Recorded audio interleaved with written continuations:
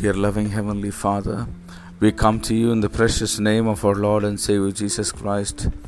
Thank you, Lord, for giving us another week.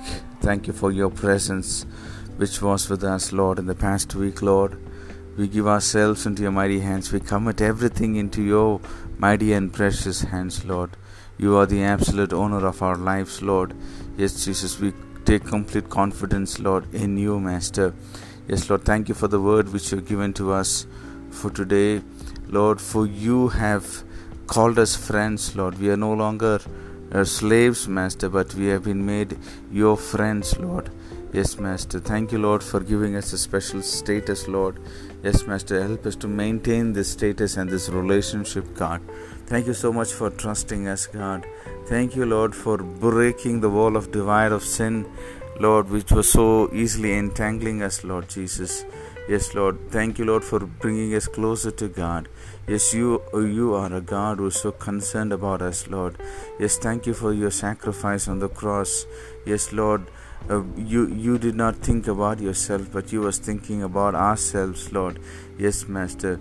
Yes, Lord, the hostility of sin, Lord, you took it upon yourself, Lord Jesus. You took our sins, Lord. You took everything that was negative on the cross, Lord. And you have, Lord, built a wonderful atmosphere for us to get back to God. Thank you so much for your unconditional love, Lord. Yes, Master, for your valuable sacrifice on the cross. We remember it. We thank you, Lord, for that.